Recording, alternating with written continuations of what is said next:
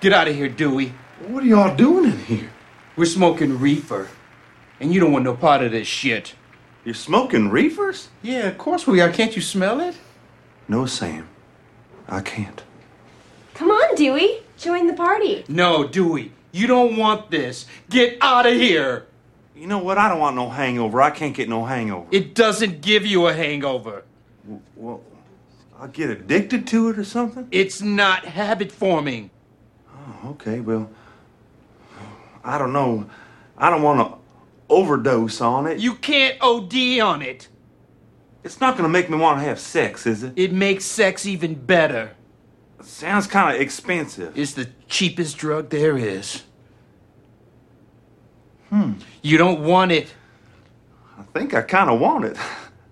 Okay, but just this once. Come on in. There it is.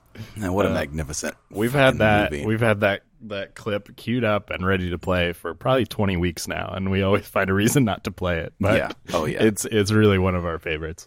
You know, these are like those kind of parodies are some of the best stupid movies. I think that we all got so fatigued by them when Yeah. scary movies started coming out, 100%. and High School Movie, and like it became an actual, not just like a genre, but it became like a studio or like a production company. It seemed like that was just doing these, like 5 of these a year, almost like the Marvel machine, but for something that was less needed or wanted, or it had no fan base really. Right. And so I think we all got worn out of them. But if you go back, I mean, I don't know how everybody else feels. For me, and kind of coming up on Mel Brooks and stuff, you know, stupid comedy and watching Chevy Chase and stuff like that, like that stuff is hysterical to me and always gets me. And like Naked Gun, Airplane, which I think kind of launched the genre. Sure. But growing up, I mean, I just remember Robin Hood Men in Tights, and I remember Hot Shots Part 2, you know, all these movies that I just thought were fantastic spoof parodies of things that were already out there. And this is one of the best. Walk I Hard think is Walk smarter Hard, than all of those. Oh, yeah. Maybe, I mean, Airplane is pretty great, but there's a stupidity that this Walk Hard just is so brilliant. Mm-hmm. Well, they're dumb by their nature. The genre is supposed to be stupid, gonna be dumb and no matter here's a what. movie that is so smart about how it tracks every music biop you've seen. Right. Like, it hits every beat perfectly, unapologetically on the nose. Yeah. In such a funny way. And like you said, but in a genre that's so stupid, like, I don't know. It's pretty great. It's wonderful, and one of our favorites for sure. One of the best comedies ever. If you haven't seen that one, man, come on. Definitely. I mean, John C. Reilly, and also there's so many good people in it. I think it's on Netflix right now, or it's on one of the major streaming services. Yeah, so it's on everybody Netflix. watch It's on Walk Netflix. Hard right now. So good. Yeah, wonderful. I'm glad we played that clip, and now we're gonna go smoke some weed. So it's not habit forming. Oh, well, hey, real sounds quick. great. I know we always go too long, and I'm already digressing. But I think I may have talked to this before. Did I ever tell you about when Tim Motos came to Goldsboro, North Carolina? You've hometown? told me this story. I don't know that you've told it on the podcast though. Holy shit! Well, just briefly. I mean, it's a place he never really should have come to do comedy. I don't mean that. Wow, that sounded like a racial thing, but Yeah. I just mean like in terms of people being His kind style of and- what's the nice way to say this? Like a little more into the comedy scene and understanding what comedy is in the modern era, as opposed to like, you know, saying, "Well, I loved Bill Cosby when he was on TV." Yeah, exactly. Yeah, Or I liked Cheers. So anyway, he came and it was self-deprecating, but it was also like, you know, kind of shitting on Goldsboro. He's like, what am I doing here? Well, I got a divorce, so I got to be here. Like, you know, like I would be in a plane flying over here if I was Will Ferrell. Stuff that's funny. And people got up and left and walked out. Oh my God. And it was embarrassing. Like my buddy Michael Ellis, who's a realtor out there, but just you know, he loves the town. He literally is part of the infrastructure of the town and building up the town. And he thought it was hysterical. And he was like, it's just a bummer because they were trying to bring in things that Goldsboro wouldn't normally get. So this is one of the big things they got. At the end of each season, they would have this series of shows, and it would be like local theater stuff. And then finally, hey, we got a big name for the end. And people just got up and left. And it's like, well, we're not going to be able to keep doing this. jokes. Right. If people are so like, injured. Yeah, like how do you build jokes. culture and awareness if you don't have exposure to new different things, or at least and they also didn't. Them, yeah. They also didn't get like at one point he was like, "Bring me my book," because he wasn't landing any jokes, so he literally had someone bring his notebook out, and people were like, "He couldn't even remember his jokes." Oh, God. And it's like, dude, it was part of the act. Like, granted, he did bring it out, but he made it part of the comedy. Yeah, anyway, yeah. Whatever. That's enough of me crapping on my hometown. A lot of great people there. Yeah, of course. That's funny though. I like Tim Meadows a lot, and he's going to come up because I'm going to talk about something else with him in a minute. But let's talk about some stuff we've been watching. There's been quite a few like streaming movie, big streaming movies. Netflix, Hulu, and Apple all released huge movies in the last week or two. I've watched all three of them. Those would be Palm Springs on Hulu, Greyhound on Apple, and Old Guard on Netflix. So did you watch all three of those? Other than Greyhound, okay. I've seen, you said The Old Guard and Palm Springs, right? Yeah, that's it. Yeah. So we watched The Old Guard and Palm Springs back to back in one night. We've been on a tear. I've been watching a bunch of stuff. Yeah. But what was funny about it is, as different as those movies are, we were basically like, okay, we're dealing with a similar theme here where people can't break out of, you know what I mean? Like, which take do you prefer? The warrior take where they're immortal, or the take where they're in a time loop and it's comedy and they're just looping around? And they all reminded us of Groundhog Day, which we have you and I watched in this, during this quarantine. Yeah. But I liked both of the two that I've seen. They're not maybe all-timers for me, but I thought both were really enjoyable and both were funny. I saw some people kind of bitching about Old Guard, but we enjoyed it. We had fun. I don't think I'll bitch about it, but I will say that it is it's tonally just kind of sterile to me. It's problematic in some places. I don't know that I dislike kind of any choice they made, but I don't have any strong kind of attachment to anything. That's they did a great way either. of putting it. So it's not bad. I think honestly, it's not bad and it's not special. It doesn't feel special at all. One of the only things that I guess I would critique is that, oddly enough, Charlize, who is such a great actress, is kind of not. Her character just is kind of not basic. Everybody else I liked more than her. Yeah. I agree with which that. is weird. Normally, you see new people and ensembles, and you're just kind of like, oh, who are these people? But I don't know. It just felt a little overly moody and emotional. Not that it shouldn't be. I mean, they were trying something new. I mean, it's not just a big dumb action movie. These are stories about people with real stakes of hundreds or thousands of years of being stuck in this life. And so they attempt to touch on the emotionality and the kind of the horror of that, and how it really kind of screws you up because of what you've been exposed to over centuries. But at the same time, I don't know. It felt very basic, and I agree with you. I think it felt really odd. I think the reason I didn't mind it so much is because watching the trailer, there was nothing that made me want to see it outside of just like, okay, Charlize, and it's a big movie and people are talking about it. Yeah. I think it's just an odd choice. Like, it seems, I talk about this with you a lot, but I always wonder, like, who told this story? What was the motivation? Like, why did they choose this? Right? This doesn't seem like one necessarily that anyone chose because, well, this is what people want right now. So we're boxing it up and packaging it, even if I don't care that much about it. Right. And it also didn't feel like one that you would just kind of, anyone would really come up with and say, this is the movie I want to tell. It was just kind of a weird choice. Like, I don't know, there are movies that if you tell me somebody wants to make an Indiana Jones type of movie or an Uncharted movie, you know what I mean? And it's an adventure and they're going into caves and stuff. Like, I get that, right? Like, we know that genre, and I know people are always inventing new things. So I don't want to put limits on creativity. Sure. But it also felt like, what an odd sort of backdrop to set this in. You know what I mean? Like, I don't know why. It's based on a comic, and I don't know how that. Well, it is based on a. Yeah, no, I mean, yeah, sure. Everything is. It now. is based on a comic, and I'm sure it made its way to.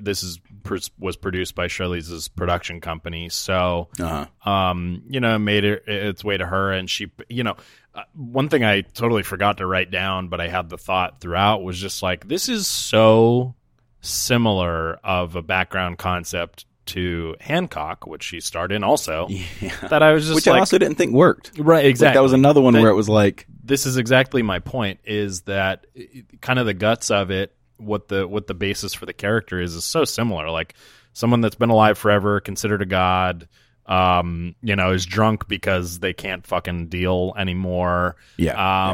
It's just like, it's the same. Obviously Hancock was directed, I think, by Peter Berg, and I think Peter Berg is a really shitty director. But this was, I think, more competently made.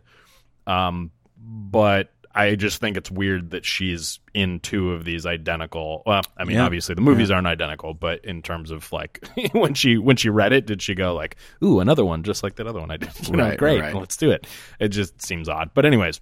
The better way to do this is to take the Stargate approach and have the person who people think is a god, and then have the alcoholic who can't deal be the soldier going after him. Oh, right, Russell. Right. That's the way you do it. So guys, we watched Stargate the other night over Zoom. 1994. The original Stargate, and we watched it the other night, and I as much as his squared off haircut, Kurt Russell's squared off haircut is kind of iconic and kind of interesting for the time and everything. The first shot of him when he's in the bedroom and his hair is just like beachy surfer, like long knots. hair. I'm just like, I'm what do they call it when you're sad for something that doesn't exist? Like I'm like feeling like, oh man, if he had just had that hair the whole movie, it would have been 10% better. That's hilarious. But his anyways. squared off hair is as much like an action figure toy soldier you could ever have on a real Jess person. said that. She was like, he looks like the small soldier Shout guy. out to my girlfriend. Yeah. She nailed it. She was like, wait, what does he look like? Something animated. Like, looked it up. Something not real, something plastic. Pretty great. Real last thing to kind of go back to Old Guard. There was like one moment in the entire movie, and this isn't like anything super original with anybody that lived forever, but that really like landed with me. I thought was strong when they, spoiler alert, the girl gets caged underwater and she's just there. And I know they bring that back. There's a callback at the end. That was kind of a chilling thing, and with any of these things, kind of like I kept thinking about Highlander. I don't know if you've ever seen Highlander, but no. Same type of thing. Anytime you've got these immortals and stuff, and they're dealing with this stuff, that was a terrifying moment. But outside of that, again, it was kind of like it just felt not explored enough as a world. If you're gonna get in there and touch on it, and then you just have some action scenes, and they occasionally talk about all the people I know are gone. Like it's like we know that already, and it just didn't. I don't know. It felt half baked, I guess. That's and the more I think about it, I think about how we get lots of flashbacks throughout the movie of them in these other eras. Right. But how interesting would it have been to start with that? Because they don't, right? They're always flashbacks, and honestly, that first 10 minutes of the movie where they all come together is just like so boring, and there's no fanfare. Right. There's no, I guess that's deliberate, but just to juxtapose, old footage, a scenario that is, like do a really emotional scene where they die in each other's arms, and then they cut to they're on a bus or something, and it would be such a whiplash, such a maybe that's a little hacky, but it just feels like something more impactful right out of the gate would have been cool. It starts with like virtually nothing. It's just like people coming together in an office, in a room, Right, and this is part of the problem with a lot of the stuff today, I think, because the way they set things up today is always for a series, and you can tell at the end of this one that they want to continue this. It's not 1,000%. So I almost feel like a lot of times, I mean, I could complain about this with and I have with like a Force Awakens or anything like that too, where you're not actually telling the complete story. Like I'm all for series and sequels, like I enjoy them, but I also think the thing should be contained. You know what I mean? With very few exceptions. It should be contained, and you should give us enough for it to stand alone. Well, and then it should if be you're better a movie, with sequels. especially, if you want to do this, do a TV show. Yeah, that's what we've blurred the lines to more than ever now, right? Like TV and movies have all kind of blurred. Spielberg was right, dude. We can't have movies. No, just kidding. But honestly, we've blurred the lines more and more, and I do think we've kind of lost sort of the beginning, middle, and end sort of structure that I like. Anyway, so that's enough about the Old Guard. That's That's a lot about the old guard. Well, the last thing I'll say, that's funny. The last thing I'll say about it is now a top 10 movie for Netflix of all time. And the number is 72 million houses watched it. Well, what the fuck do we know then? Yeah, right. There are very few that are above that, but oddly enough, what was the murder mystery? The Aniston, whatever, is like at 84 million households. So it hasn't. See, this is what calls into question yet. The quality of anything that's the top of like the Netflix brand. I do feel like we've lowered the bar in terms of what we think is great. But then again, society reflects what people like, and if we like B movies, you know what I mean? If that's when you're sitting at home, you like more. And maybe this is what we lose not going to the theater. I think people are more inclined to go to that special movie in the theater. I mean, you and me will go to everything. Yeah. But people are more inclined, I think, the average Joe, to go to the special movie in the theater. And if they're just streaming at home, they kind of want to be half in, half out on their phone a little bit. I mean, we all fall into this. The only and maybe that's why these exception to that is that an indie movie that is getting a theatrical release, a true indie movie, low budget, it's incredibly hard for them to get any traction or make any money in a theater. And so we see them, but like a few people go. You know, and you look at the numbers. When I was home in Goldsboro, and then you don't have access, right? Yeah, we'd talk about it, and I'd just be like, dude, I can't. That's not so coming with the exception of the major markets, New York, LA, San Francisco, Austin, maybe, you don't see those. But now this idea that things are being forced into VOD and home is, I think, incredibly interesting for indie movies. Now, that doesn't mean that we don't want theaters to reopen soon and all this stuff. But, God, of course. But I think I think there's got to be some positivity in that for that. Definitely. Market. And look, I'm all for this, man. I want the more platforms, the better. I just don't want to lose one that is my favorite in order. You know what I mean? Like 100%, when home video came in, look, that's how so many of the movies I first experienced, and I'm a movie fanatic, were because we had VHS. It's like, I would have never seen movies that couldn't get re-released to theaters, you know, like by the 80s and stuff. Like, and I think that's great and that's good. And, you know, DVDs, Blu-rays, everything now streaming. But I just don't want to, you know, lose the thing that the original way it was meant to be seen. And absolutely, things I think I'm going to throw out a couple that I saw before we talk about Palm Springs. Okay. We'll kind of maybe. Well, wait. How was Greyhound? Just tell me kind of. I'm gonna So Greyhound is the first one I want to say. So Greyhound, I was okay. So two things. Greyhound was supposed to be a theater release. For some reason, I'm sure it was financial, but for some reason they didn't stick it out. They didn't say, okay, well, we'll wait and we'll release it when theaters reopen, which a lot of movies are making that decision now. But Apple swooped in and bought it. So Apple did not produce this movie. This is a Sony Pictures movie produced by Stage 6, which when we worked at Sony, and I think still, Stage 6 is like a low-budget B-C movie arm of Sony. Flicks.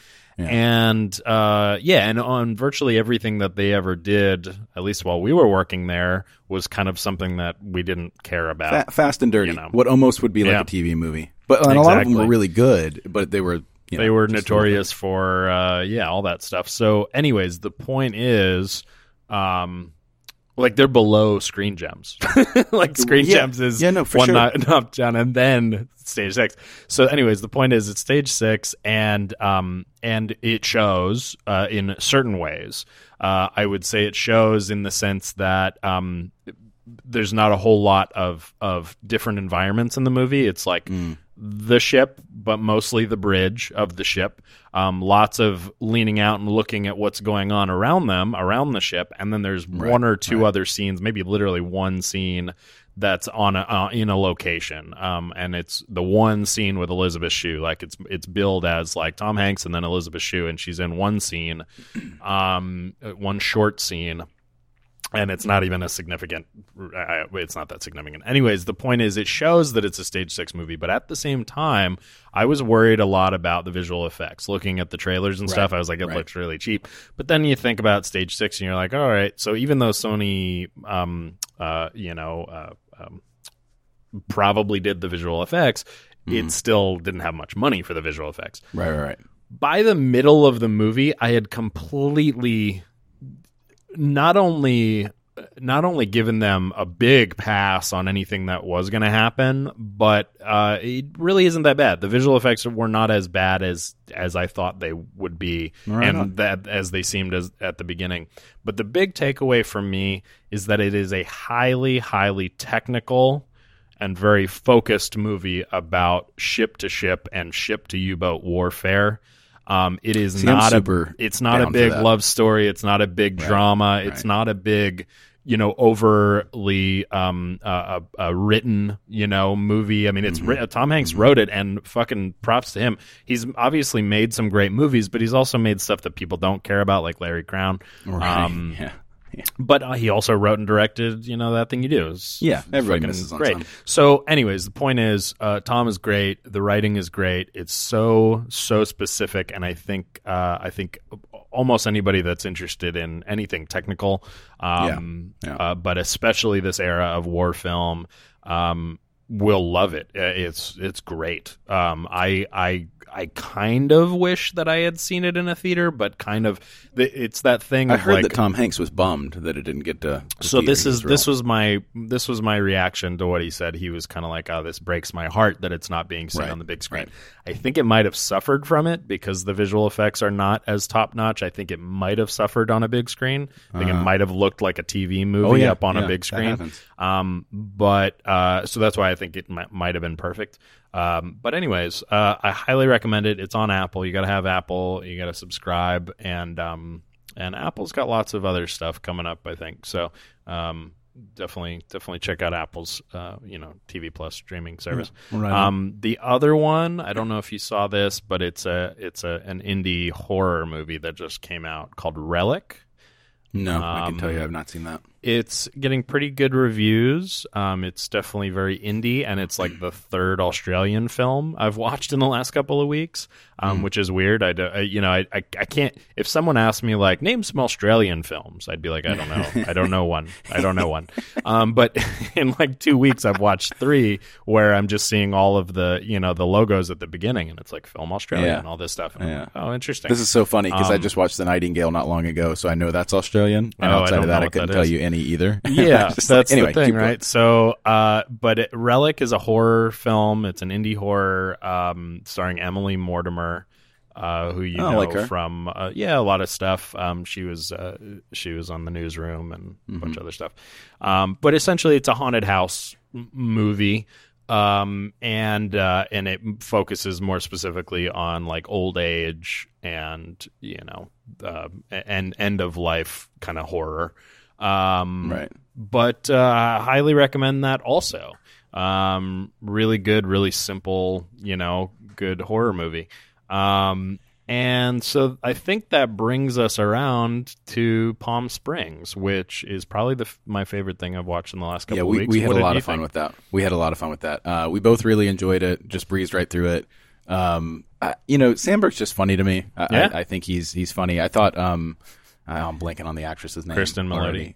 Yeah, I thought she did a really great job too. She's always I like the great. J.K. Simmons kind of side story. Like you know what you're getting into from the trailer, even though it's still a fun ride. But throwing him in really was kind of the curveball in it.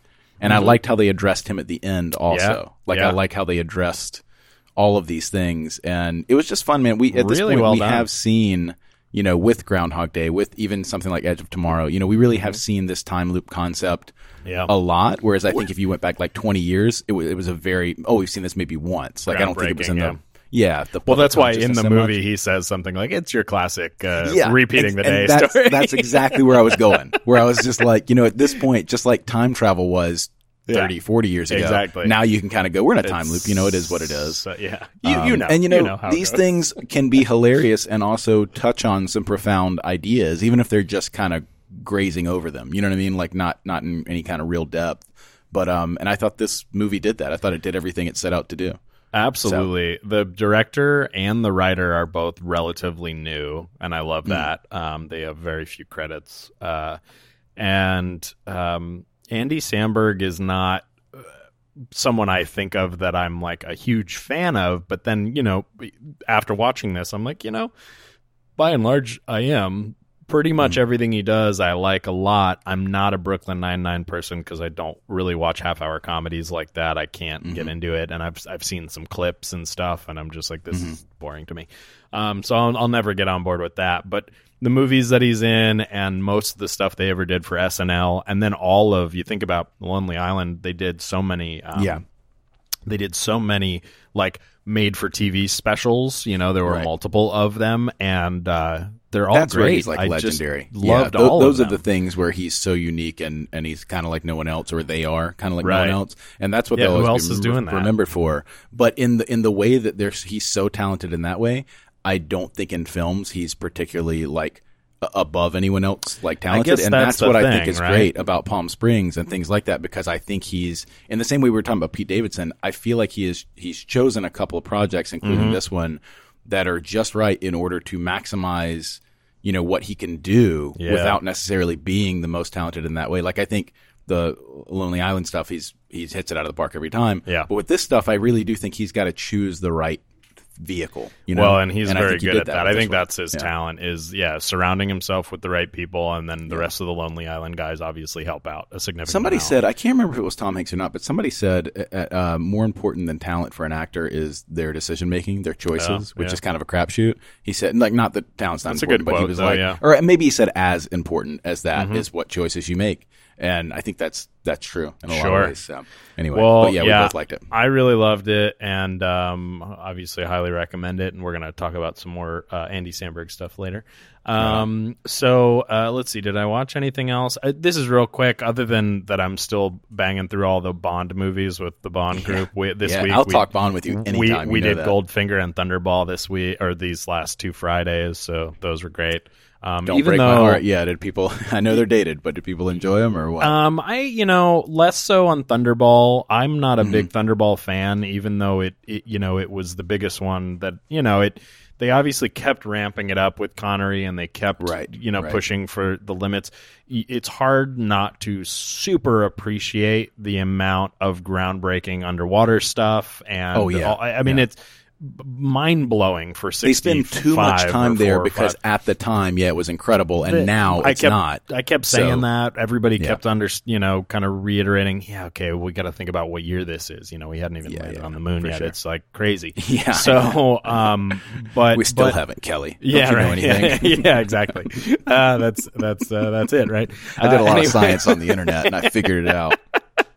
So, anyways, the point is, I enjoy Goldfinger. It's still not in my top, 3, 4, 5, but I enjoy it. For me. I'd put it like maybe 6 or 7, somewhere in there. Whereas Thunderball is like many below that. But we're almost done because we only have the next 2 Connerys, which we've already watched Lazenby, On Her Majesty's. So it's just the next 2 Connerys, and then we're going to watch Never Say Never Again, which will be exciting. So, that's the Thunderball remake in the 80s. Right, So that'll be. I'm excited. You know what's interesting about, like you just mentioned, Goldfinger and Thunderball, and it is hard to rank anything that goes through so many decades because things are so different, and you got to think about the context and everything else. But Goldfinger, we've talked about a bunch, is the one that always gets the credit for inventing the formula, right? It becomes kind of the comic booky, like Dr. No's kind of that way, but not full out. It's a little more grounded. And then From Russia with Love is totally grounded. That's just an espionage movie that has Bond in it. Totally. And I love that one for that. But by Goldfinger, you really have the maniacal, monologuing villain who's going to have a heist at Fort Knox, all these things, and there's a flying circus of women. You got your car, you got all of your nonsensical, all of it, everything. Yeah, the car is a big part of it. The opening teaser has finally been established as that whole opening teaser where he pulls off the wetsuit and he's got the it's perfect.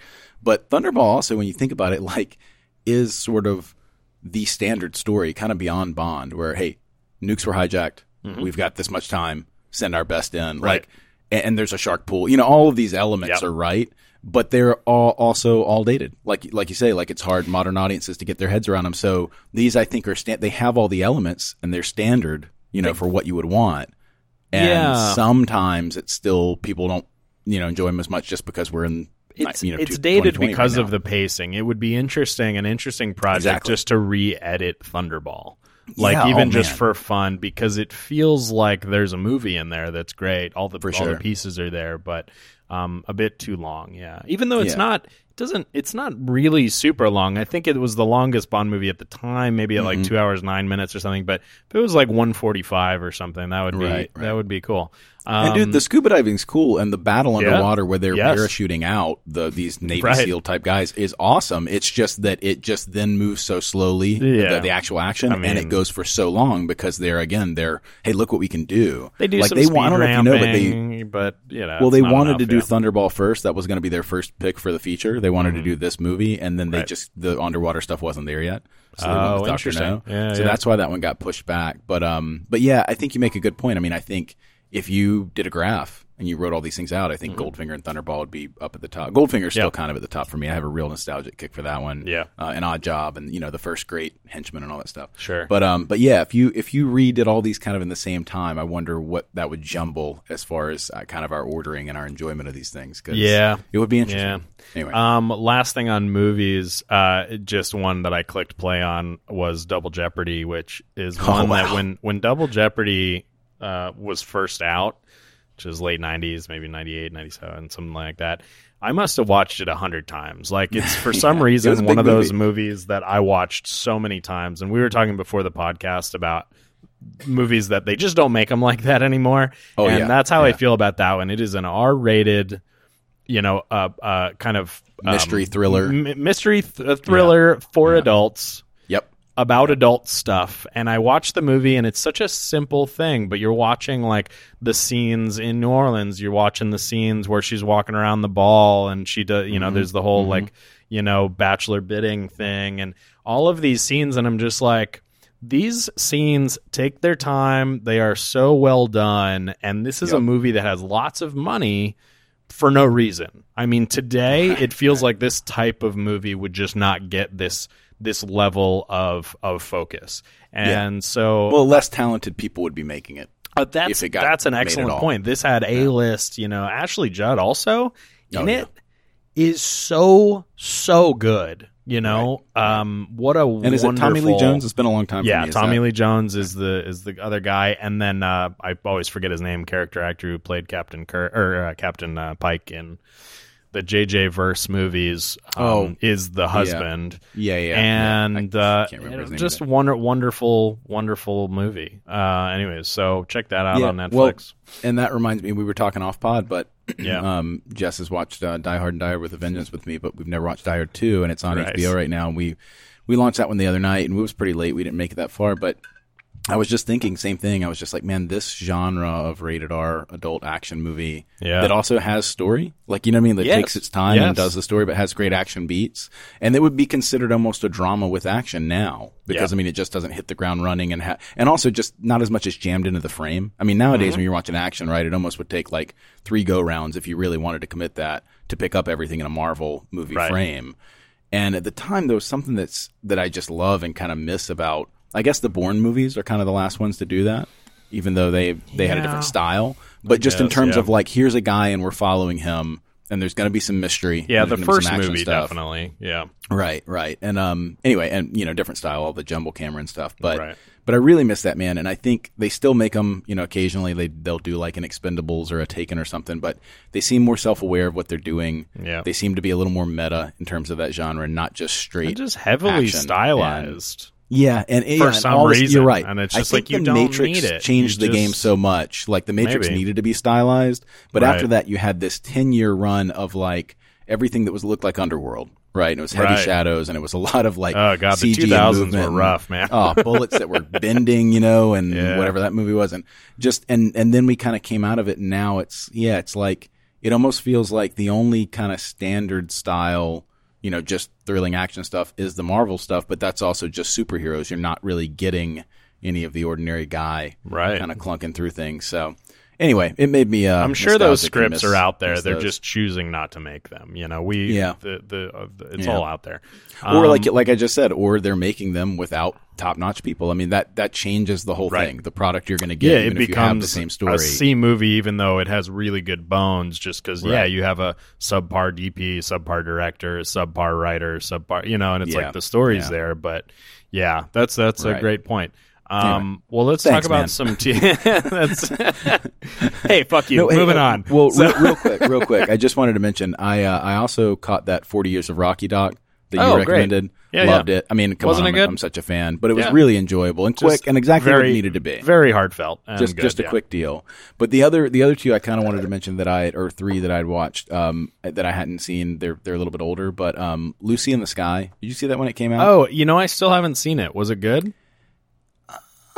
It was interesting. You know what? Watching the trailer to that, they don't give you away much. Right. I did not realize, and hopefully this is okay for me to tell you, that this is loosely based on that astronaut that put the diaper on and drove across country. Is it? I think I did know that. I didn't know that. Reading press so I'm watching this, and I'm looking at all the pressures on her and how she looks like she's about to have a mental breakdown and everything else. Mm-hmm. And then it gets to the point where she's like planning her drive, and I'm like, oh, I know this story. This is that. Even though it's a fictionalized version.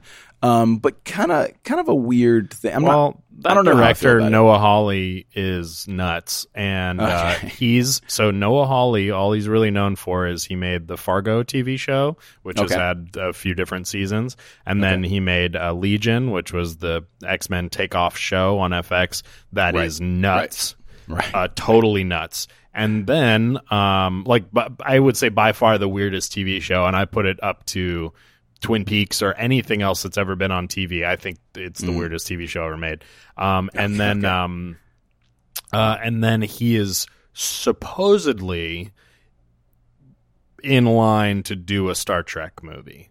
And that's why it's a weird thing because he doesn't necessarily have a track record of making accessible content. Not that you need it to be, but I guess Star Trek, you kind of need it to be. You do. Yeah, you do. So, I mean, come on. That's hard sci-fi compared to Star Wars, but that's sci-fi for the masses, regardless. I'm a fan of him, but in the right context. So I'm unsure, but I still haven't watched that. I'm going to watch it. Well, it was better than Ad Astra. Okay, awesome. The other two. Fuck Ad Astra. Blind Spot? Yeah, truly. Did you ever see Blind Spotting when it came out? Yes, I loved Blind Spotting. We did too. When it came out. I had not seen it. Very powerful. I'm not going to dive totally into it, but I would just recommend that to people. And with Hamilton now being out, also, I mean, one of the key actors from Hamilton. And then we watched the documentary Showbiz Kids. Did you watch that? No. Showbiz Kids on HBO. So it's a series of interviews with different celebrities that have grown up in the industry. Okay. And it is horrifying in some ways. I mean, it definitely goes into all the problems with the industry. I mean, from obviously just overexposure when you're young and drugs and things like that, but also the pedophilia that we all know exists in that world. But it also, there's some that seem totally, they've come through it. I don't think it's totally one-sided. I think you get like people that, hey, we lived this and we just came out of it okay, or people that seem like they're well-adjusted despite what they went through. And it could be even something as simple as like if somebody had a stage mom that was driving them too hard. Outside of that, there's not anything else, but that can be traumatic. And they're also interviewing kids who are trying now, to kind of get through the industry. But it's Alex Winter is the actual the director, and he's doing the interviews. Yeah. So that was kind of cool. And then, but they interview Evan Rachel Wood. Is it Mila Jovovich? I always mess up her name. Cameron Boyce, who just died recently from an epileptic seizure in his sleep, but he's one of the younger ones in the Disney kids that they're kind of talking about. But Henry Thomas from E.T., they get some good stuff, and Will Wheaton, from Stand By Me and obviously Star Trek. It's just an interesting thing. They get Jada Pinkett Smith in there talking about today versus then and predators and more knowledge about that, but also social media and how can you navigate that now. It's really good, man. It's really powerful, and it's not going to make you feel good at the end, but I think it's really worth watching. So check out Showbiz Kids for anybody. Put it on my list. I'm going to. Who hasn't seen it yet. It's powerful. So anyway, but that's it for me on flicks. If you want to jump into the TV stuff. There's not a ton of TV right now. A lot of shows are ending. Not a whole lot of stuff is coming out right now. I personally am in the middle of I'll Be Gone in the Dark on HBO, which is fantastic. Ooh, us too. Man, that's good. That's great. God, that's good. Unsolved Mysteries I've watched a couple episodes of on Netflix. That's also enjoyable. I'm not done with it, but and I'm in the middle of finishing Dark, which I've talked about, and as time has gone on, because it really is different now than it was last time I talked to you about it. I was in the first season last time I talked about Dark, and I probably said something to the effect of it's pretty derivative. It's pretty predictable. Even though it's extremely well written and acted, I just wasn't super engaged with it. That all is true about the first season.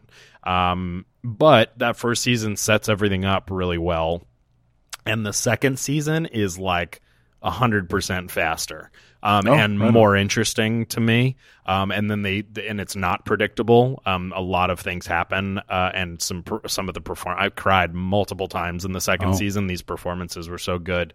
From a time travel fan perspective, I cannot recommend it highly enough because it's it's such good time travel storytelling.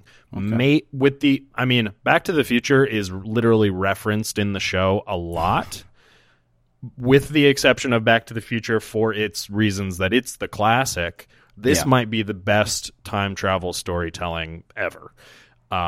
Jesus. So much more dense and thought out than anything I've ever seen. Because so I guess here's the real question. How often is time travel in a show? It's in a movie. You're limited in how much of a story you can tell. Pretty much that's a movie badly show. done in a show like Lost. Or bad. And that's exactly why last time I talked about it, I'm like, it's derivative of Twin Peaks and Lost and Donnie Darko and all these things. But it really has the time to do what you want it to do. And I don't think I've ever thought recently, wow, if I was a writer, this is what I would be writing. Meaning every beat is just so exactly satisfying to my brain where I'm just like, you don't have that thought of like, it's not what I would have done, but okay. It's so pitch perfect to what kind of should be happening. So, I think we can all agree that that was what held Austin Powers Spy Who Shagged Me back. So I'm glad that this got it right. Best for you all too. Not to worry about it. Not to think about this. Yes, that just enjoy goes for the you ride. all too. This one thinks about it a lot. That's nice. Anyways, so the point to all of this is that is my review of season 2, and I'm starting season 3 now. So season 3, I cannot speak to. I don't know if it's as good. It's got really good reviews, but check out Dark. Just know it's in German, and try to do the right thing and watch it in German. Do not do the terrible dubbing. And also go back and watch Do the Right Thing because it's a masterpiece. Okay, yeah, exactly. Well, other than that, that's show, pretty man, much our all cycles, the TV. Yeah, our cycles have really synced up. Okay, cool. On TV for the first time, maybe ever, just because there's less of it, I guess. There's not much to do. But no, we love Unsolved Mysteries too. Like we've enjoyed. I mean, obviously the different episodes. All are that have crime rates, stuff is actually just really entertaining and just satisfying. Intriguing. Yeah, if you're a human being, you're going to get pulled in, and you don't always want it because it's dark, and there's some stuff that's just depressing. But that and I'll Be Gone in the Dark, I think, is the superior thing. Clearly, I mean that's just fantastic. It's outstanding. Yeah, but the Unsolved Mysteries is this is just a vehicle that works. It's funny that it ever went away. It's good too. So anyway. I think we can talk about some news. Let's hit it. Unfortunately, as always, I'm going to spew out some deaths. We had quite a lot of them. Yeah. Ennio Morricone died at 91 years old. When you're it's a different style, but when you're the only guy that even really gets mentioned along with John Williams when it comes to like just master, maestros for doing scoring to films. And I mean, in some ways, man, I think Williams is, for my taste, he's just the all-timer. And there's something that feels so classic about him. Like it's just familiar and it's like comfort food and it just hits all the traditional, it feels like classic filmmaking.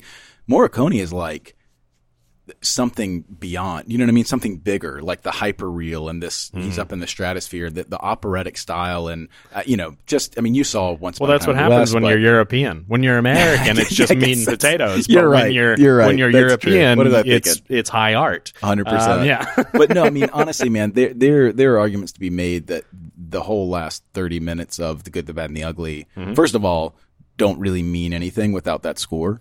Right. But that is as much as just the marriage of visual and sound or its score probably the gold standard of any movie ever made, in my opinion. I mean, it's just those last 30 minutes are just fucking art. And and in addition to that, I don't know how much you know as far as these spaghetti westerns, but you've got a director who, after the first of those dollar trilogy movies, you know, A Fistful of Dollars, started writing the film and cutting the film to what he knew the music was going to be, right?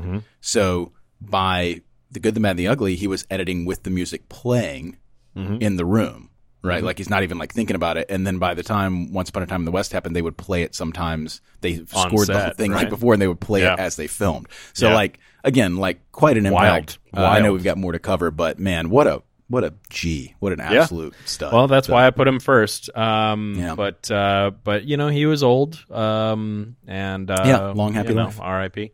As far as Charlie Daniels died at 83 years old. You know, wonderful country fiddle another great player. Yeah. Grant Imahara from Mythbusters died. He was only 49. He had like a brain aneurysm or something like that. Yeah, just dropped dead. That was pretty terrible. Kelly Preston died. She was 57 from breast cancer. That was a huge drag. It is pretty widely known that Scientologists do not treat cancer properly.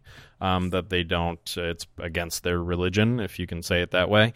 And so they, that's my, we're never going to really know. But I had also, there's now all these reports that she had seen like the top cancer specialists now, and I just don't know which one to think about. They're good at spin. No, so for sure. I don't have any knowledge. Well, it's a huge drag. It's a tragedy regardless. And, you know, they had another kid, after their son died of that. So you could tie it to that. Like I know he wasn't taking any medication. The son, you know, I don't want to get into this whole like. No, we're not going to. But in having that, these are that the questions kid later that we in life, ask ourselves. Yeah, and having that kid later in life, I know something about the estrogen and things from having a child that late can also cause cancer. So you know, either way, it's tragic. It sucks. She had cancer for sure. And I mean, I think back like she's not like the A-list star you think about, you know, in the same light as some, but you know, growing up with, Jerry Maguire, and growing up with For Love of the Game, and you know, all these different movies. I mean, she just popped. She's just one of those people that popped up a bunch, and just oh my god, dude, nothing better than that opening scene of Nothing to Lose. But just sad, just very a sad. Fat idiot. Anyways, in the beginning it was different. In the beginning, you were better. Yeah. Anyway, check out Nothing to Lose when you're feeling sad. That's very sad, of course. And the last one on that list is Naya Rivera, very young actress. She was in Glee and stuff.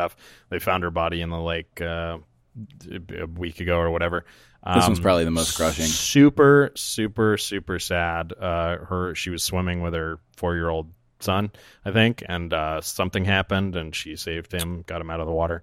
Yeah, the thought is that the boat wasn't anchored and got in a current and started drifting so fast that she was just like trying to tear over and catch it. And I guess it's a lesson to be safe when you're boating and swimming and all those things, and that water is no joke, and you can drown very easily. But what a terrible, terrible story. Yeah. But her and her family apparently had been going to that lake since she was a kid, and she's I guess from the area. And now there's some things they're saying, like, you know, they should really have better warning. I mean, who knows what's true, but better warnings in terms of strong tides, sometimes whirlpools, things like that. You know, maybe they shouldn't even allow swimming. Maybe it should just be boating. And who knows? I mean, if this makes somebody else safer, that's good. But it's just a tragedy either way. And thinking about that Glee cast, man. Now, I mean, 3 now at this point that are so young. I don't believe in any kind of curses and stuff. No, you can see how those things start getting said, because it is a very a lot of shocking for that cast and crew. She was also really wonderful. I did a tiny little shoot with her a couple of years ago that Judd Apatow directed. It was like a voting. It was like a rock the vote type of shoot before fucking Trump. And she did a little segment. And I just remember her being so incredibly cool. And I had put like her mic transmitter in her boot at her request or something like that. She had like these big boots. And I put the mic transmitter in her boot, and then I put a little bit of tape on the boot, and I'll never forget that when I took the tape off, it like there was a mark on her boot that didn't seem to come off, and I was like, oh my god, this is looks permanent. And I was so apologetic. I was like, let me know, what we can do. And she was just like, oh my God, don't even worry. Nothing. It doesn't matter. Nice. She was just so cool. And I felt so bad. Awesome. And that was like some guilt that I had always, because you don't want to, ruin course. someone's clothing. And you're like, all right, these $1,000 boots, whatever. Anyways, point being, she was just wonderful and super sad. Yeah. Awesome, but makes it even sadder. Yeah. Exactly. What a drag. Exactly. What a drag. Anyways, so moving on from that, let's talk about some news. There's not a ton of news that I have noted. One of the fun ones, which we haven't even seen this Black Widow movie yet. It'll be a while probably before we see it. Yeah. But the news is that they are passing the Black Widow character to Florence Pugh, which is her sister in the movie. So that's sort of in the movie that hasn't come out yet. Correct. That's kind of the mantle is being passed. Okay. We're under the impression this is what's happening, and I'm very excited about that. Well, I like her. Florence is she's outstanding. Talented. So that's some cool news. Today is Sunday, July 19th. Coming up on Wednesday, the 22nd, is Comic-Con. Because we can't have a real Comic-Con, they're doing a virtual Comic-Con, and it's totally just all over the internet. There's no you don't have to pay or sign up for anything. But starting Wednesday, start Googling Comic-Con, go on your social media. Yeah, we got to check that out. Because essentially all the bodies that do Comic-Con are going to be doing virtual stuff. Yeah. Just hashtag Comic-Con, all that kind of stuff, and I'm sure there's going to be a lot of cool movie news and all kinds of stuff coming up this week, and a lot of panels and discussions. Yeah, that's really cool. Zoom meets, so that's coming up. I went to one Comic-Con, as you know, and had a blast. I do know that, but I don't think I would ever go through all of the... Very rarely, I would go through all the hurdles and everything else to get there again. What an It's something ordeal. that I wanted to do, and I'm so happy I did. Sure. But this virtual one, of course, I'd be down for this. Sounds better. Down times 100. For sure. Yeah, a little easier, I guess. Anyway. So, and free. That's so. true too. Last up, let me just talk about the state of our movie theaters. Up until pretty recently, the thought was that around July 30th, movie theaters around the country would have something of a green light to start reopening. This probably wouldn't have applied to major cities yet, Right. But there's enough small towns that are not, in Not hotspots and stuff. super terrible condition that they could open up theaters. But the problem is, there's nothing to show. And this is already a problem in the UK. Most theaters in the UK have reopened, but they have no movies. There's no movies coming out. They have nothing on Friday nights to, I guess they're programming old stuff, but I don't really know. But it's a very, very weird situation that we're in. And the reality is a lot of the news in the last couple of weeks in July has been kind of like, we don't know that theaters are going to open the way that we thought. It might be a very long time. I read one today that was like, it might be 2021. It might be next year, might be next summer. These are wild things that we went from it opening it up in a couple of weeks to now talking about years. And obviously this is all just the media. Media blows things out of proportion all the time. So who knows? Nobody knows what's really going to happen. I do know that there was an official request from AMC and I think Cinemark and Regal in New Jersey, like a legal case that has already been shot down by a judge, that they were making the case. They were trying to make the case for themselves. Let us reopen. You have, retail is reopened, libraries have reopened, salons, all these other things that, people sort of gather at have reopened. Let us reopen, with some kind of reduced capacity, and it's already been denied by a judge. So it's a very, very weird time. Not that any of this is important. Obviously, people need to be safe, but this is a movies podcast, and we do want important. to go to Still movies again soon. So we're not saying it's more important than no, people, no, but we are important. worried about whether these theater companies will exist at the end of this. Yeah. It is the same as, airlines or anything. These are things that might not make it.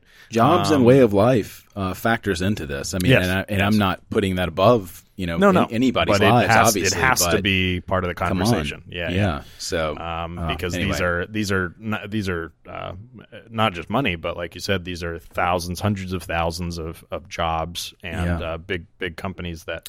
This has been really wild, man. I mean, who knows when it's going to end or what the overall arc of this thing is going to be. I mean, I think we all went into it so kind of it was such a slow burn, right? Like you were hearing things early on and you're like, oh, this is kind of scary. And then like, oh, maybe it's not as bad as we thought. And then suddenly things were shut down, but it seemed like, oh, we got ahead of it. And that, it's just been such a wave. And that whole idea of like humans are very good, right, at planning if they can see where the end is and they can kind of track things. And this whole idea of having no idea if we're at the beginning of this, near the end, right in the middle, does this end in 2020? Does this end in 2022? You know what I mean? Well, and if you're like me and you're completely worried about the income of it all, I won't work until all this stuff reopens. One thing will lead to another thing, which will lead to things really happening again and things reopening. So the idea that no, stuff needs to stay closed because of safety. My safety is significantly at risk if things don't open, and maybe that's naive, but it's a fact. So if you're someone that has a job and you're talking about things needing to stay closed, just know that I'm one of millions and millions and millions of people that literally cannot work. And also like again to turn it. This is again, I'm not ranking these things, but it just in terms of overall effect for people who are working, not having those ways of life that we're used to in terms of leisure that get you through your work week too. I mean, you know what I mean? Like there is that idea of we have a weekend to recharge and going out and seeing movies or hanging out with friends or going to a restaurant are part of that. And I think just the mental health of everybody not having those things too, even if you're fortunate, like I'm fortunate, I've been working the whole time through. Right. But it's a really weird vibe, man. And you can tell people are all understandably snappier and seem more depressed at work. I think because it's just kind of the doldrums of just this cycle of endless, you know what I mean? Like, where are we? We don't know what's really going on or when this is ending. Right. That has an effect there too. So definitely. Anyway, well, the news has been really depressing as shit on this episode. Yeah, with death that's it. Well, there's some upcoming movies I can talk about. These are kind of sort of fun. August 14th. Yeah, August 14th, we're getting a Netflix movie called Project Power, which is a dumb name. I saw that. But it's a movie starring Jamie Foxx and Joseph Gordon-Levitt. That is a dumb name, but I like there's a trailer out that's sort of fun. It's like a superhero movie. It looks like a stupid superhero movie, but you know what? We like those, so it might be August fun. 14th. Shout out to my childhood friend Spencer Dale. That's his birthday, and also my mom and late dad. That is their anniversary. So, wow! I'm sure my mom and she'll watch this probably movie celebrate and love by it, watching Project Power. I think your mom will love this movie. she's all on board for if this. I know anything about your mom, my dad sure would have loved it. Right, and so that's the first one on my list of upcoming like kind of bigger movies. On VOD, we're gonna have a week later, August 21st, an IFC film, so a very indie film called Tesla. And it is starring Ethan Hawke, who plays Nikola Tesla, and Kyle MacLachlan plays Thomas Edison. And it looks very low budget and indie, but it also looks like a weird, different type of storytelling. And it looks kind of good. I don't know. We'll see. Obviously, we love Ethan Hawke. So, so much. Yeah. That could be great. There is a movie by Neon, which is a great production company, called Processor. I think that's it. Oh no, Processor. Possessor, like the possessor, like the person who possesses. Little different. So, but directed. There's a trailer out, red band trailer for this Possessor. But it's good. No release date yet. Just says coming soon. But directed by Brandon Cronenberg. That is David Cronenberg's son. Yeah. Wow. Wonder if we'll have the body horror stuff going. Yeah. I mean, watch the trailer. Looks like it. Yeah. Looks There's like something. This is so stupid, but there really is something that's so exciting about a Red Band trailer. Yeah. No, it's so dumb. You go, ooh, a Red Band trailer. Ooh. Like, all right. You look around at everybody. Ooh, yeah. Okay. All right. Checking over your shoulder. Is Mom coming? All right. Any kids in here? Get out of here. Exactly. Anyways, yeah, check that out. Those are just a few coming up. Those are fun. Do you have any upcoming stuff you're excited about that you know about? No. Man, everything that's upcoming that I hope comes out, we've talked about, and we'll It's just like see a when they get movie, here. I mean, yeah. you talked about Bond earlier. I've been waiting for this Dude, Bond movie now. No Time to Die. I just read an article this morning, which may or may not have any basis in reality, but it said something to the effect of they are considering moving it to next summer now. Yeah, I mean, because that would make sense. If theaters aren't even opening for a while, then you got to make the most money. And weirdly, this is all going to extend because of a pandemic. This is all going to extend already the longest term for a Bond actor. Like Daniel Craig's already been Bond for the longest time, and obviously I don't want this to happen. But if this thing like shoots back like 2 extra years, it just adds this length of his legacy. It's kind of wild. But anyway, I'd rather get it now. But we'll 100%. We'll see. Well, so you want to do some Rotten Tomatoes scores? Always. Oh, wow. You got excited. I got a hiccup. Hey. This is the Andy Samberg / Lonely Island version of Rotten Tomatoes. This may be my worst one. And let's do it. Yeah, these are going to be a little hard, I think, which is why it's fun. I'm in. And I'm not including, we were talking about like Lonely Island does all these like made for TV movies. So I'm not including those. Okay. I'm just including stuff that came out in theaters that, or more or less came out in theaters. But the first one is a movie that I really loved. I haven't seen since it came out. That is really just it's not a Lonely Island movie, but Andy's in it, called Celeste and Jesse Forever. I loved that one too. Yeah. I had a feeling you might start with that one. Yeah. I have no idea how the public or critics responded to this movie. I remember seeing it at Sony, at one of the screenings in the cool. Yeah. And I will say that critics gave that movie an 80 and audiences gave it a 75. 71 and 62. So, a little less. I saw those numbers and I really thought that was a critically loved movie, but more or less. I mean, it's good, but well, I really liked it. I think it's here's a one that Andy's in at some point. I don't exactly remember how big a part he is, fun. But I Love You, Man. This is like rating Harrison Ford's career, being like, what was the Rotten Tomato score for Dead Heat on a Merry-Go-Round, where he had his first line? You're just like, fuck. I Love You, Man. I Love You, Man. Critics, 78. Audiences, 75. 83 and 74. So that's pretty close. Okay, pretty good. Yeah. So I do really enjoy that movie. I did too. That's a good one to watch. But again. I felt like I remembered people not loving it as much as I thought. Oh yeah, I'm just looking through pictures. I forgot. I was like, who did Andy play? He plays his brother, his gay brother, who's a trainer at the gym. Remember, he kept Fun fact: there's a scene in that movie where he talks about the best fish tacos you can get anywhere, and there's a restaurant down in Venice, and our buddy Chance, has tried those tacos many times and does think they're James the best. Beach, loves James Beach, whatever, and he's taken me there a bunch of times based on that. So there you go. So we got fish tacos out of it. And funny enough, the J.K. Simmons plays the dad in that, which of course is the Andy Samberg connection with J.K. Right. Okay, so next up, Hot Rod. Oh man, see, this is one that I really enjoy, and I don't know if people do. I will say critics for Hot Rod, I'm going to guess critics didn't get this movie and gave it a 65. Okay. And I'm going to say that audiences gave it a 72. So they didn't get it even more than you thought. So critics gave it a 39. Oh, Jesus and audiences brutal 64. So okay. They really didn't like that one. Here's one of your favorites, MacGruber, which was a Lonely Island movie. Masterpiece. Not starring Andy Samberg, but Lonely Island. Masterpiece. Okay. Critics for MacGruber, 65. Audiences, 75. Oh, you're going to be so sad. 48 and 35. Audience is lower than critics? Yeah. Man, people just don't get it, man.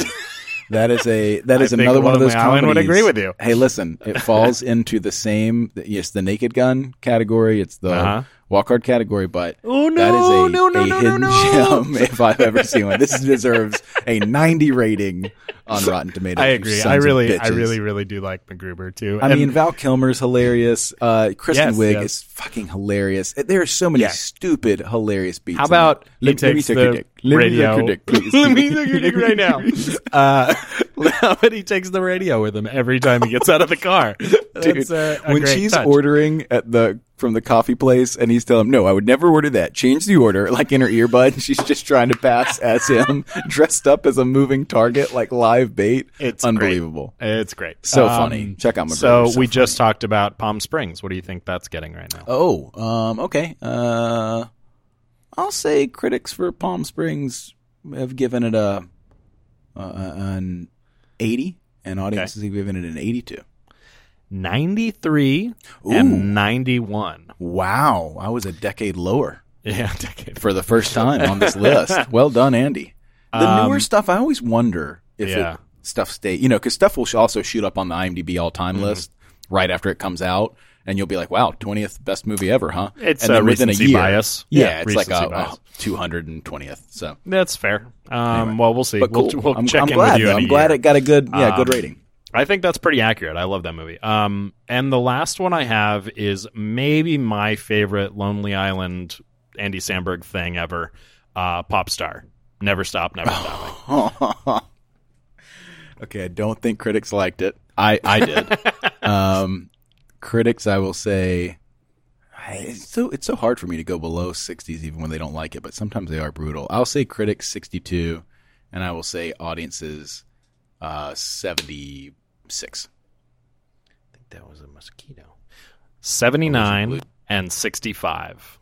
Oh, okay. So that actually shocked me because I remembered it being not loved that much, which it wasn't. It did terribly, I think, financially, but 79 from critics is pretty good. So I don't know. And also kind of inverted. Like I would have thought, again, I just think Lonely Island, I think, okay, audiences like this better than, Roger Ebert types. I love Pop Star so much, and I actually watched a little interview. I think it was on Collider or something. Was it Collider? Yeah, it was a Collider interview with all the guys. They did a little Zoom meeting, and the guy was asking him about Pop Star, and they talked a little bit about their disappointment in the marketing of it. They were like, it really wasn't supposed to be, this style of movie. But anyways. That's kind of along the lines of Walk Hard too. We're really bringing it full circle here. Yes, because that's why. Very... What do you think? I'm doing the thing. I don't care what people say about you. You're smarter than you look. I've gotten very good at this podcasting. Anyways, Pop Star, Never Stop, Never Stopping. If you haven't seen it, please watch it. If you saw it when it came out, watch it again. Yeah, for sure. Because it's wonderful. I was thinking, I was just rattling in my head kind of some of those sketches they ran on SNL. I mean, obviously we all know kind of the Dick in a Box and, Jizz in My Pants and all those things on a boat and all that stuff. Sketch. But I really, really, really, truly love the Iran. I don't know if you remember that one. Yes, it's an all-timer for me, where Iran, as in the actual country, I love so that far one. away. Really cracks me up. And also, if you go all the way back, their first sketch, just that. Do you remember the lettuce sketch where they're just sitting on the steps, just eating lettuce? That came out. That sketch came out as one of the first videos you could download, I think, through iTunes. When there was a video element to iTunes. Yeah. And I remember my video library on iTunes being like, that was the only thing. It was lettuce. Right. And that was, I think, around the time that the first iPod video came out, which you could put videos on. So for the longest time, it was the only thing I had on my iPod video was lettuce. Right. And it was just like, I'd watch it, Oh, man, so funny. A perfect sketch. Yeah. A perfect so sketch. Stupid and so great. Such a simple idea that plays so well. But Captain Jack Sparrow, I was going to say, I think was there. There's just so Captain many. Jack Sparrow is so good. Anything that's why Popstar works for me so much, because they're so musically inclined. There are obviously sketches and things that they did that weren't music, but they're mostly a music group. And also the other one that I wanted for anybody who like came up watching the OC, which I know you did, and I did. Yes, their of Shia course. LaBeouf With Shia, is an all-timer. That was the Imogen also, Heap song that was like everybody made fun of at the time. So yes, absolutely. Anyway, pretty great. Well, anyways, I really do admire everything that they do, at least to some degree. The next segment we should do before we wrap up is Hidden Gem. Do you have one? I do, and from you said Imogen. What was the group? Imogen Heap. Yeah, from Imogen Heap to Imogen Poots. Imogen Poots. Yeah, I will. No relation. Yeah. I'm gonna rattle off a movie that she, I guess, stars in. It's more of an ensemble cast. But have you ever seen the movie She's Funny That Way? Oh no! Wait, you told me about this. That's why. I just recently told you about it. Got it. Yep.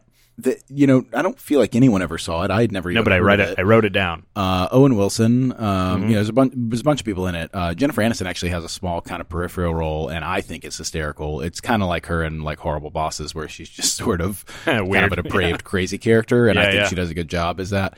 But it is a Woody Allen movie, not directed by Woody Allen. If that makes any sense, like it is fully that tone. Sure. I like it so much. Jess and I watched it. We both really enjoyed it. It's a sort of an intellectual movie, but it's an absurd movie, and it's built around this theater show that's coming out and this call girl escort service that they kind of get tied in with the director and all these other people, and it just kind of goes from there. But it's really funny, man. It's really, it is original outside of, again, like the Woody Allen sort of, his films that he's done. I can't think of anything else I would really compare it to, but it's Peter Bogdanovich who directed it. And there's a ton of people in it. I mean, there's a small cameo by Quentin Tarantino and just a ton of people. But really good. Check it out. Funny, fun, silly, smart, good flick. That's great. Yeah, you told me about it recently. I put it on my list. But the list keeps growing. I keep watching stuff, but there's still... The list keeps getting longer. You'll never get ahead of it, but it's in the journey, Kelly. Like Frodo and Sam, it's more about the long walk. I totally know what you're saying. I get it. I know you get it. it. I knew that one would land with you. So my hidden gem is a really weird one. I was really racking my brain about like what is weird that I haven't thought about in a long time. And so this is not a movie as much as a collection of content that was on some DVDs. So are you personally, I don't think we've ever talked about it because it was pre us hanging out, but from 2002, there was a time when we didn't hang out. Yeah, from 2002 to 2005 there was something called the Director's Label DVDs. Are you aware of them? I am not. I'm not aware. In the high school that I went to, where I was in drama and there was a lot of other like film nerds and stuff, this was a big thing. And anybody that's listening that is or was kind of my same age and everything, and trying to get into filmmaking and making videos and stuff like that was probably aware of these. I remember coming up to LA to like Amoeba to try to find these DVDs and finally buying them all and like cherishing them, taking very good care of them and watching them as much as I could. And it was essentially like a little film school in that all these DVDs had on them. Each DVD was of a different director. And these directors were not necessarily feature directors at all. They were lesser known music video directors or short film directors. Spike Jonze was one of them, very famously. Nice. Mark Romanek was another one. And there were quite a few others. Anyways, there were multiple of them. And it really was like a little film school in that if you watched all of this, you really got inspired from the simplicity of a lot of this, also the creativity of a lot of this. Michel Gondry was one of them. And, of course, all his stuff's really bizarre and wild. And so I highly recommend, because these are really obscure DVDs, and some of you have them at home, I've got them, but at least Google it, look them up. I think there's a case to be made that nowadays like indie filmmaking is still so commercial that this kind of almost looks back at a time where no budget meant no budget. Meant like, okay, I've got a VHS camera and I'm going to go out and make a music video that will then play on MTV. I mean, that's an over-exaggeration, but that's the vibe of this stuff. It feels very, for lack of a better term, very California. It feels very like scrappy. It feels very, very good. And a lot of this stuff still holds up as just brilliant and interesting. And so all you can really do is, I guess you can Google this stuff and then look it up on YouTube. What's it called again? It's the Director's Label. Series. So if you just Google like Director's Label. Yeah. And then look at that Google page or that Wikipedia page, it'll tell you what they all were, each director. And you can most likely find the majority of it on YouTube. But where it really shines is like all the special features on those discs. There were all kinds of weird short films, and fun stuff. So it's not necessarily easy to find, but or you want to go really far, go on eBay and buy these DVDs because they do exist. You can just buy the set, Anyways, that's a weird roundabout hidden gem, but it's just one of those things that meant a lot to me for a while, and then I completely forgot about. Yeah, right. So check it out. That's cool. That's all I've got on gems. I do have a song to take us out. Do you have anything else that you want to talk about? No, I'll just say, thanks again, everybody, for listening. At this point, we're well over 25 episodes. We got a couple of commentaries. Appreciate all the support. 6 to be exact. Yeah, 27 now, right? 27 episodes, 6 commentaries. And 6 commentaries. I'm sorry. Okay, I got you. Yeah. And again, if there's anything you want to hear about, if there's anything you want us to discuss, any kind of feedback, feel free to give us a call, 805-MOVIES-6, the number 6, just like the number of commentaries. That's why we'll never do another commentary. Or moviesandshit.com has all of our links as well. Of course, yeah. Tweet at us, text us. If you're my friends, text Kelly. If you're Kelly's friends, text me. We'll all make new friends that way. Again, thanks for listening, everybody. Awesome. We're going to listen to Incredible Thoughts, which is one of the wonderful songs from Popstar. Here we go. Incredible thoughts, incredible mind. I'm so overwhelmed. How did my brain conceive them? A snow white dove in the pitch black night. A raindrop falls from tremendous heights. A wave crashes off of a cliff in Scotland. A child bites an apple, but the core is rotten. TV is free, but what is the cost? We have GPS, and yet we're still lost. A carrot in the desert, a camel in the garden, a man with giant ears, begging your pardon. What if a garbage man was actually smart? A common misconception that we're tearing apart. Into a dog food is just food. Into a sock, a mansion's just a big shoe. A milk dud sitting in the acid rain. A house cat addicted to the cocaine. No teeth, unlimited floss. These are just a few of our incredible thoughts. Incredible thoughts, incredible mind. Too many great ideas inside. It's a miracle my head can contain them. My spectacular brain for all humankind. Changing how we think about space and time. Now it's time to share them with the people. So incredible. A ballerina waits for the bus. A #1 dad, trophy covered in rust. A nun ducked a basketball, living the impossible. A man breaks his leg inside a hospital. We just thought of that, and it could change the world. We're like a smart oyster full of pearls. Such as an ultrasound of a new baby with a Santa hat drawn on. Yeah, that's my kind of Christmas card. What if a butterfly was made out of butter? These small thoughts could destroy Big Brother. The world's cutest kitten just hugging a dog. Just one of many of our incredible thoughts. What if one thought could cure the people? What if one song could end all evil? Imagine if a fish could play guitar and also sing. It would sound bizarre like, my name is Mr. Fish. Yeah. These guys' thoughts have